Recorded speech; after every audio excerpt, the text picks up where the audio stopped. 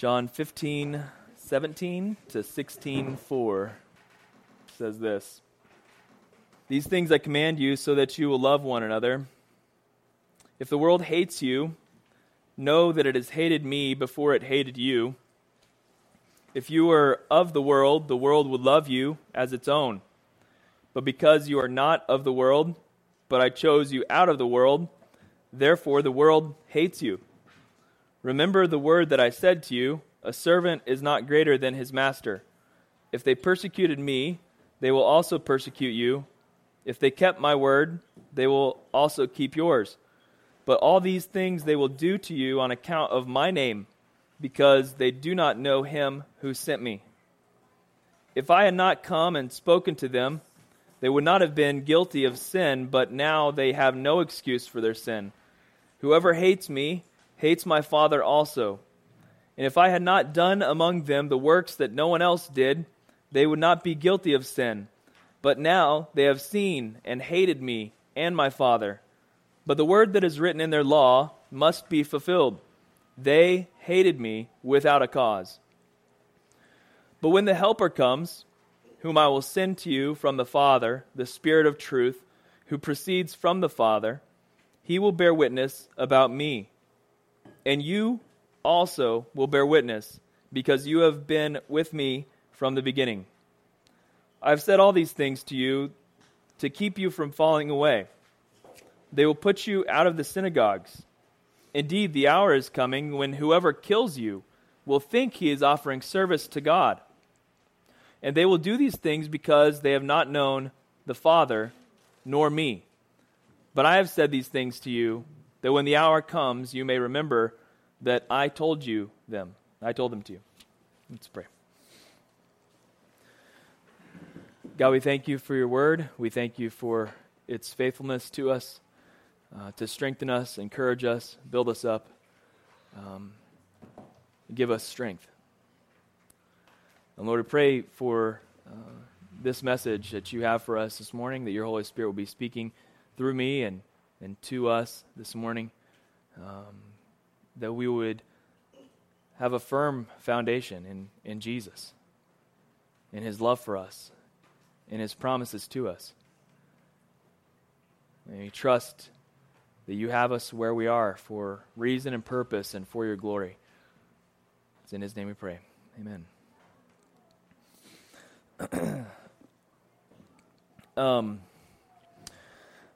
It may be of no surprise to anybody here, but our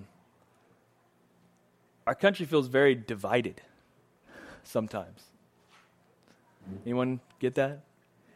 A lot of times that's how we feel in this current era. And I'm not going to get into any political side of that or anything at all. But I think it's true from whatever side you're standing on that it feels very divided here. And that's unfortunate. But, it makes us think and probably think a lot about, man, why can't we just get along? Why can't we be civil? Why can't we have good conversation about things that we disagree about? And as I was driving home from the coffee shop yesterday, I was behind someone that had one of those coexist stickers on. And for the longest time, I was really didn't like those stickers a lot. Really rubbed me the wrong way entirely. I don't think I have a problem with them, actually. I've thought some more about it, and I think that at least the statement, just in itself, there might be more agenda behind it and more thought behind it, but think about that statement, coexist. I mean, on the face of just that alone, I think I can agree with that concept, right? And I think I wish that we had more of that in our country, that we had more sort of unity and coexisting happening without hatred. As you may have heard from the passage, we're talking a little bit about hate today, which is a great topic. Love expositional preaching straight through the word. But the coexist concept is that, okay, we all have these differences, but we should be able to get along. And so I agree with that. I agree with the understanding that we ought to be able to get along despite our differences, that we ought to be able to coexist with each other without any hatred toward one another, that ought to happen. What I don't agree with, which is typically connected to it, is that I don't agree with an understanding that all of these religions represented by coexist lead to the same place. That's what has typically rubbed me the wrong way about that sticker, is that it feels like it's saying these are all going to the same place. Unfortunately, sometimes, and it's the truth, I'll state it very plainly, and we've stated it very plainly from here, but it's a hard truth for us to sit with sometimes. That the Bible doesn't leave us any room for that kind of approach to that message. And the truth is, I don't think that any of those other faiths would think that as well. The fact is that each of these faiths are very different. I found this article on everystudent.com that gave just a very brief description of some faiths and their differences and why they're irreconcilable. So, Hinduism, Buddhism, New Age spirituality, Islam, and Christianity. 5 top faiths in our world, in the global world.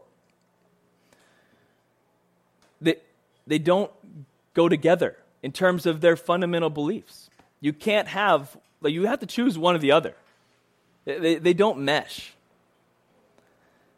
Hindus acknowledge a multitude of gods and goddesses. Buddhists say there is no deity. So those don't work together, right? Already. New Age spirituality says that we're God. So that doesn't work with Buddhism because there's no God there. So if we're God, then those don't work. Muslims believe in a powerful but unknowable God. That doesn't work too well with Christians who believe in a loving God who created us to know Him. It just doesn't hold, right? That these things can be held together as the same. And so when we look at a sticker like coexist and say, okay, what does that mean? What it doesn't mean is that we just all have the same beliefs. That's not true. But what can happen is approaching that reality in a way that is loving and humble, right?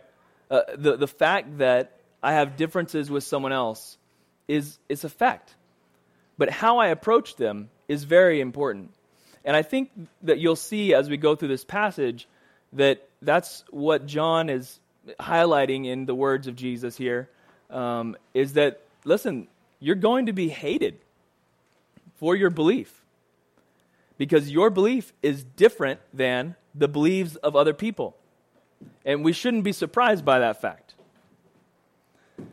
So how does Jesus start this out? He says in verses 18 to 25, basically, that we're going to be hated. His disciples are going to be hated for their belief in Jesus' name. And I've sectioned this into 2 pieces, the world hating them and the Lord's people hating them. That is Israel in particular, who Jesus first came to. In verses 18 to 21, I think we see the world hating the disciples. Starting in verse 18. If the world hates you, know that it has hated me before it hated you.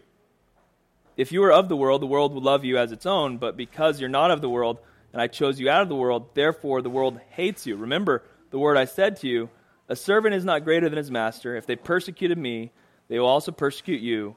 If they kept my word, they will also keep yours.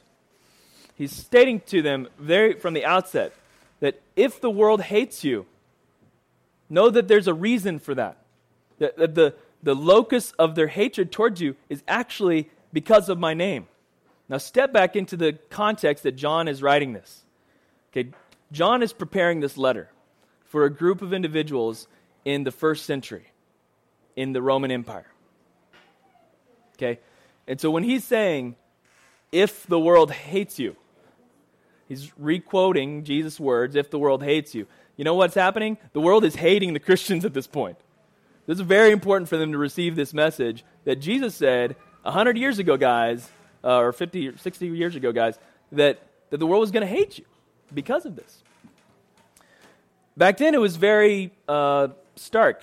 If you said Jesus is Lord, you are going against the Roman authority that Caesar is Lord. That's what's happening. And so naturally, hatred was going to come on you because of Jesus' name. Jesus says, if the world hated me, if the world put the Savior on the cross, then they're going to put you on crosses too. They're going to hate you too, right? And that's what he's telling them, that hatred will come because of my name. So we see this is happening. There's the promise from Jesus that my name is going to cause some division. I was reminded as I was reading through this passage of Luke chapter 2, when Jesus is presented at the temple, and Simeon comes and prophesies over Jesus, and he says this, and his father and mother marveled at what was said about him. There's Joseph and Mary. And Simeon blessed them and said to Mary his mother, "Behold, this child is appointed for the fall and rising of many in Israel, and for a sign that is opposed, so that the thoughts from many hearts may be revealed." What is he saying there? Jesus, at his birth, okay, when he's presented at the temple, it is said of him by a prophet that this man will cause the rising and the falling, the division of people, the knowing of where their hearts truly lie. See, the reason that Christians often get a good amount of hatred from world and world religion is that we claim to have the only way. And that the only way is through the man named Jesus who came. And people don't like that. Globally. And so Luke and Jesus in the very beginning presented before the temple, it said of him, he will cause the rising and the falling, the discerning of many hearts, that they might be revealed. A sign that is opposed. Jesus tells them from the very beginning, before he even goes to the cross, if people hate you, it is because of my name. He goes on in verses 22 to 25 to talk about, his people in particular, his own people. John started out this book sort of saying that he first came to his own people, and his own people rejected him. His own people, I think, being Israel, being the people that he was ministering to there specifically. Verses 22 to 25. If I had not come and spoken to them, they would not have been guilty of sin, but now they have no excuse for their sin. Whoever hates me hates my Father also. If I had not done among them the works that no one else did, they would not be guilty of sin, but now they have seen and hated both me and my Father. But the word that is written in their law must be fulfilled. They hated me without a cause. Jesus came to his own. Jesus was born as the Messiah to the Jews and to the world, but chiefly first to the Jew and then to the Gentile. And so I think what he's talking about in verses 22 to 25 is that when he came and did the works of the Messiah, when he came and preached the words of the Messiah to his people, and they rejected him, when it says they would not have been guilty of this particular sin had I not come. They would not have been guilty of that. See, this generation that Jesus stepped into and presented the works and words of the Father to them, they particularly rejected Jesus the Messiah. So it can be a little confusing when you read that passage and say, well, they wouldn't have been guilty of sin if he hadn't come and done works and said words. Well, you know, what he's talking about is they wouldn't have been guilty of specifically rejecting the Messiah who is right in front of them. He's not saying Jesus hadn't come, then they wouldn't have had any sin. Because that's kind of how it reads. But what's revealed in there is that they don't just hate me, but they hate my Father also.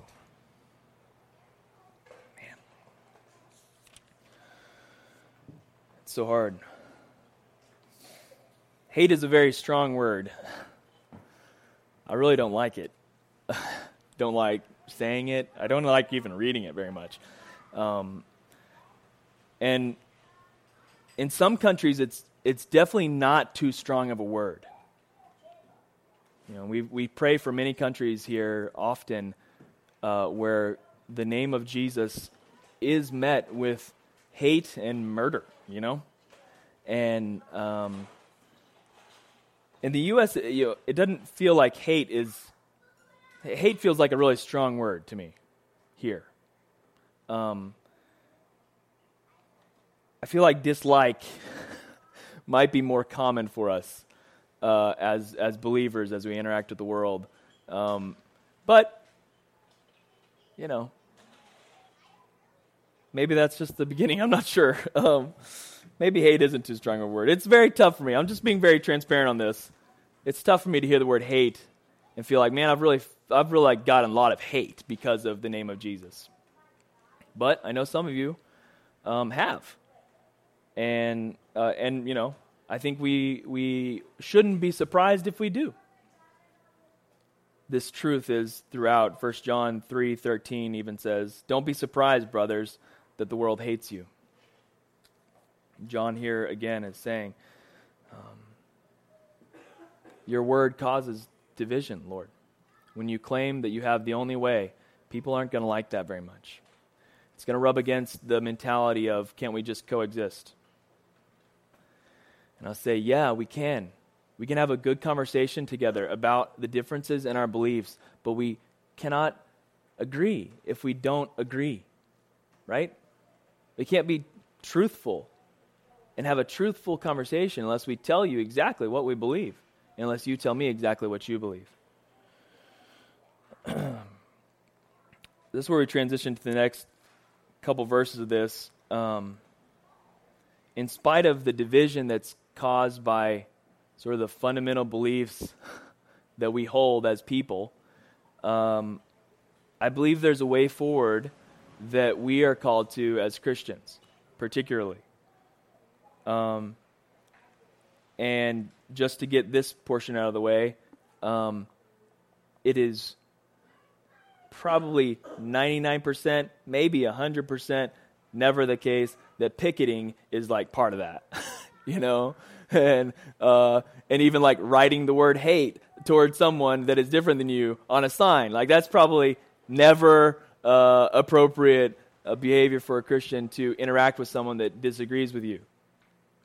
Unfortunately, that is the perspective that many people have of Christians, is that that's what they would prefer to do to communicate their beliefs, is take their picket sign and go stand across the street from someone they disagree with and just like shake it at them, you know? And so let's set that aside. That's not who we are. That's not who we were ever called to be, and that's not who we are.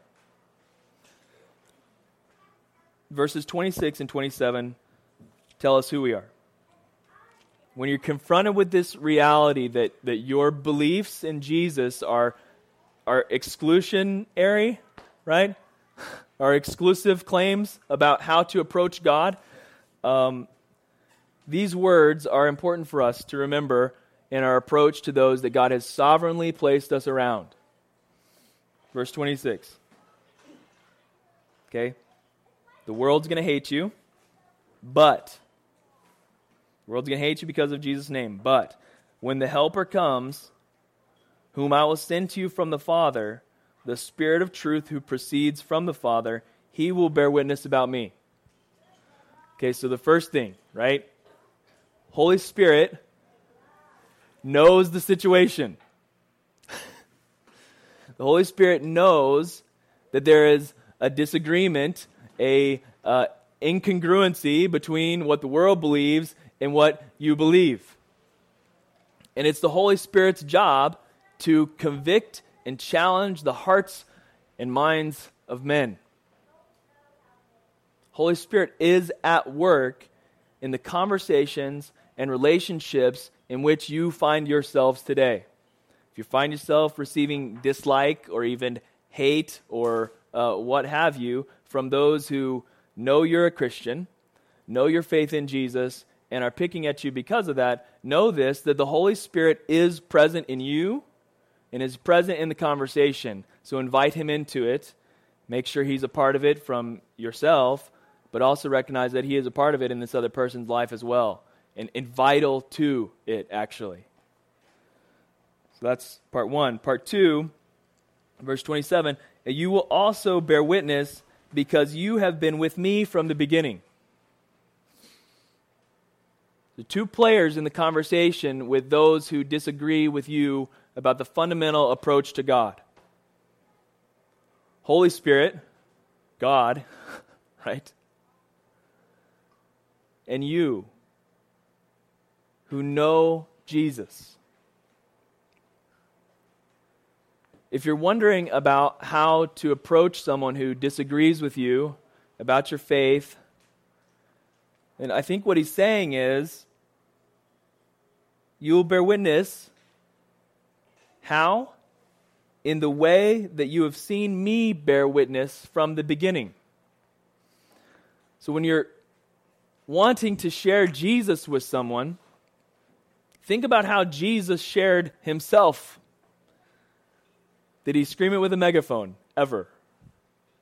Did he force people into it? Ever. No. He came as a baby in a vulnerable position in Bethlehem.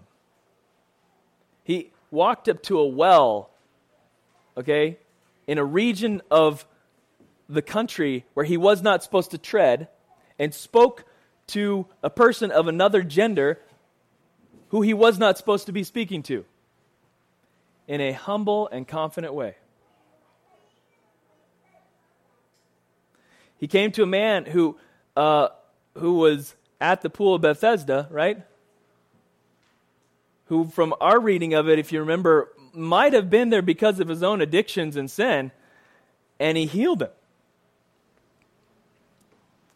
See, Jesus' approach to those who had a differing perspective of him wasn't to yell or scream or forcefully persuade even. It was simply to live and display grace and humility and truth to them.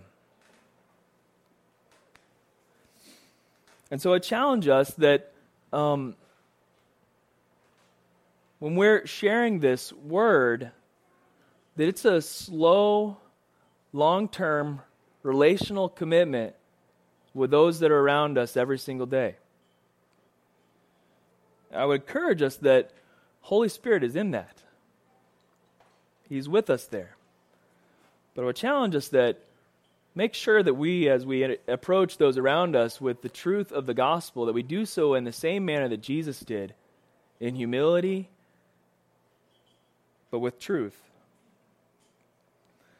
Those two things that the Holy Spirit's going to be present in our relationships as we declare the gospel, and that we have to humbly declare the gospel to those around us that God has placed around us, are important. But again, even with those, I guarantee you'll come to a place in a conversation with someone that God has put you with, and it might be a long-term thing, right? You're walking with them, okay, you're starting here, you first meet, right? You didn't blast them with a tract, okay? You shook hands, you got to know them, and you talked to them, understood them. Okay, you walk down this road with them, and you begin to become friends, right? You interact. Maybe you're talking about a little bit deeper things, right? Conflict or something happens that might challenge sort of the extent of life and the brevity of it, and now deeper conversations come to bear. And thank God for those, right? That He's brought those into your life, and that now the opportunity to talk about something deeper is there. But guess what? Even if you've done all that work of being humble and graceful and kind throughout it, you may still come to a place when you speak the truth to them that Jesus is your only hope. They might hate you then. They might reject you at that moment. That, however, does not change the approach that we ought to have with people. we have to be desirous that as we walk through this world, that we see we're going to have opportunities with people. Okay? And when we share Jesus along those ways, they might reject him. Not because of us, but because of his name, because of what he stands for. Because he says, I am the only way for you. You can't do it on your own.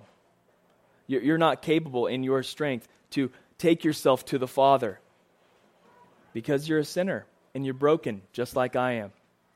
And you need the sacrifice of Jesus to be restored to God the Father. The reason it says they might hate me because of my name is that rubs against us entirely. In the deepness of our nature, we desire to accomplish it in our own strength and by our own effort. But it cannot be done. It can only be done by the blood of Jesus. So I'm okay with coexist. I'm okay with that.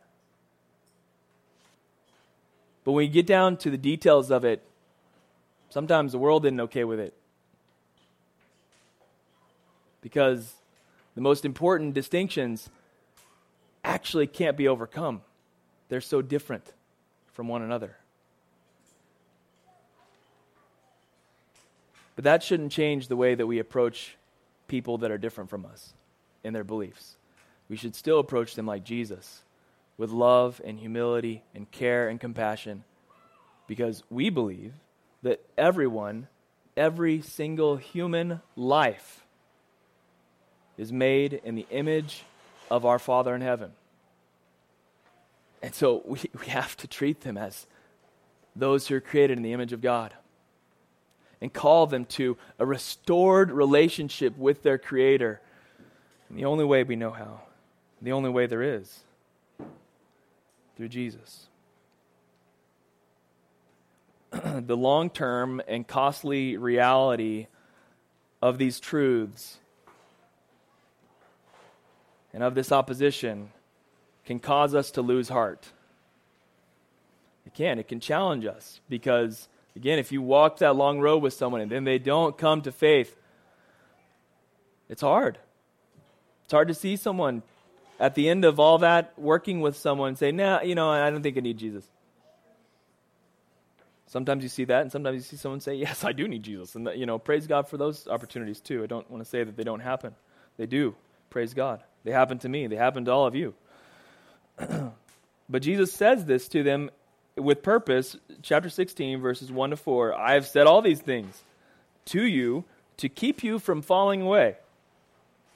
They will put you out of the synagogues. Indeed, the hour is coming when whoever kills you will think he's offering a service to God. And they will do these things because they have not known the Father nor me. But I have said these things to you, that when their hour comes, you may remember that I told them to you. Jesus, in advance of it happening to the disciples, okay? John is recollecting what Jesus said to them while they were with him. And now, you can probably sense his, shock, likely, seeing the persecution around him, very visible to the churches around him and the people around him, and saying, do you remember what Jesus said? He said this would happen. He said it decades ago that they would be putting us out of the synagogues. He said it decades ago that they would be killing us because of our faith in his name. Remember who's writing? John, the only one of the disciples who's not martyred. So as he records these words, he's not just recording them sort of flippantly. He's like, wow, Jesus said this to us a long time ago. Why did he say it to them? That you would not fall away. That you wouldn't be unaware that, people don't like this message. I'm grateful we live in a country where it's not to that point. But it doesn't make the message any easier to share with those around us. Because those around us just as often don't believe it and think it's crazy talk. So, just a few things to go with. Don't be surprised if your faith in Jesus is offensive to those around you. I think Jesus is telling us that. Don't be surprised if you saying, you know what, I truly believe, I think the only way for us to be reconciled to God the Father, our Creator, is to place our faith in Jesus Christ for dying on the cross for our sins. Just don't be surprised if someone's offended by that statement. And also, don't get offended at someone who believes differently than you. I read this book, and I can't remember all the details of this book, but I think the title sort of says it all. It's called The Bait of Satan. It's called The Bait of Offense. That's what it is, Bait of Offense.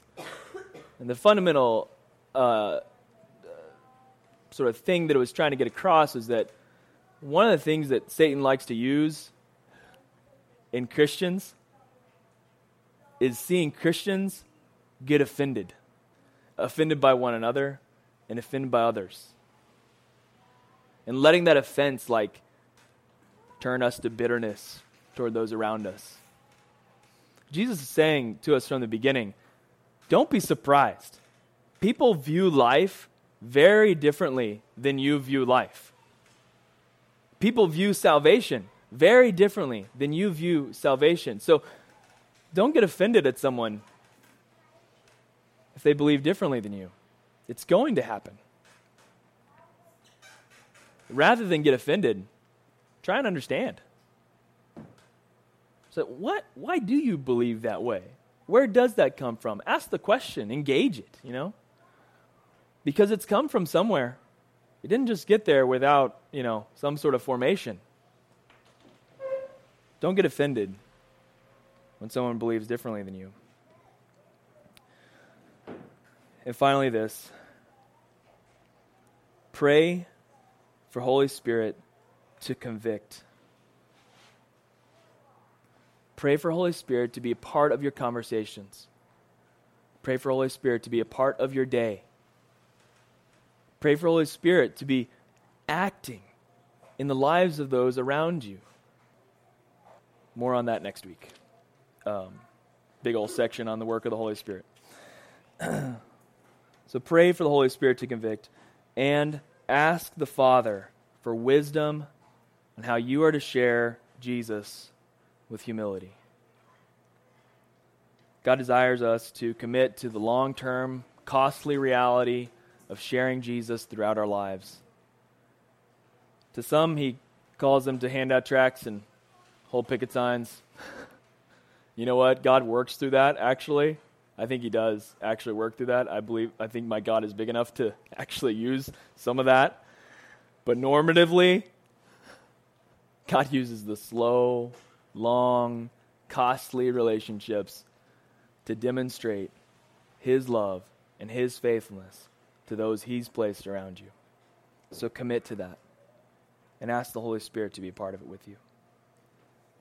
Let's pray. God, we thank you for your word, even the difficult parts of it. We thank you.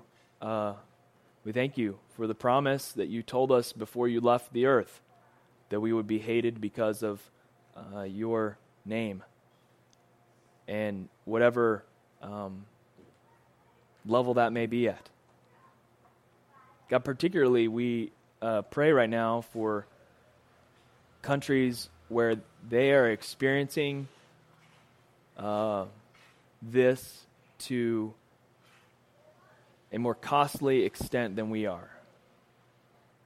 Our heart breaks for places where the gospel is not legal and where believers are persecuted for their faith to the greatest extent. So God, we pray for those countries in particular that you would provide strength to our brothers and sisters who face this at the strongest level every single day. And we pray that they would be given recollection of your words and your disposition toward the world, and they'll walk accordingly. And we pray, Lord, we pray your Holy Spirit will bring conviction to those who don't know you in countries where persecution is rampant. I pray for the persecutor to become saved, for the persecutor to lay down his arms and to fall at the feet of Jesus and see his need in you. And God, we pray for each of us here. God, we pray that we would hold fast to our faith in you, that we would not be discouraged when the world doesn't like us or looks down on us or speaks hatred toward us because of where our hope is found. Pray that we find our strength in the cross and what you have done for us, Lord.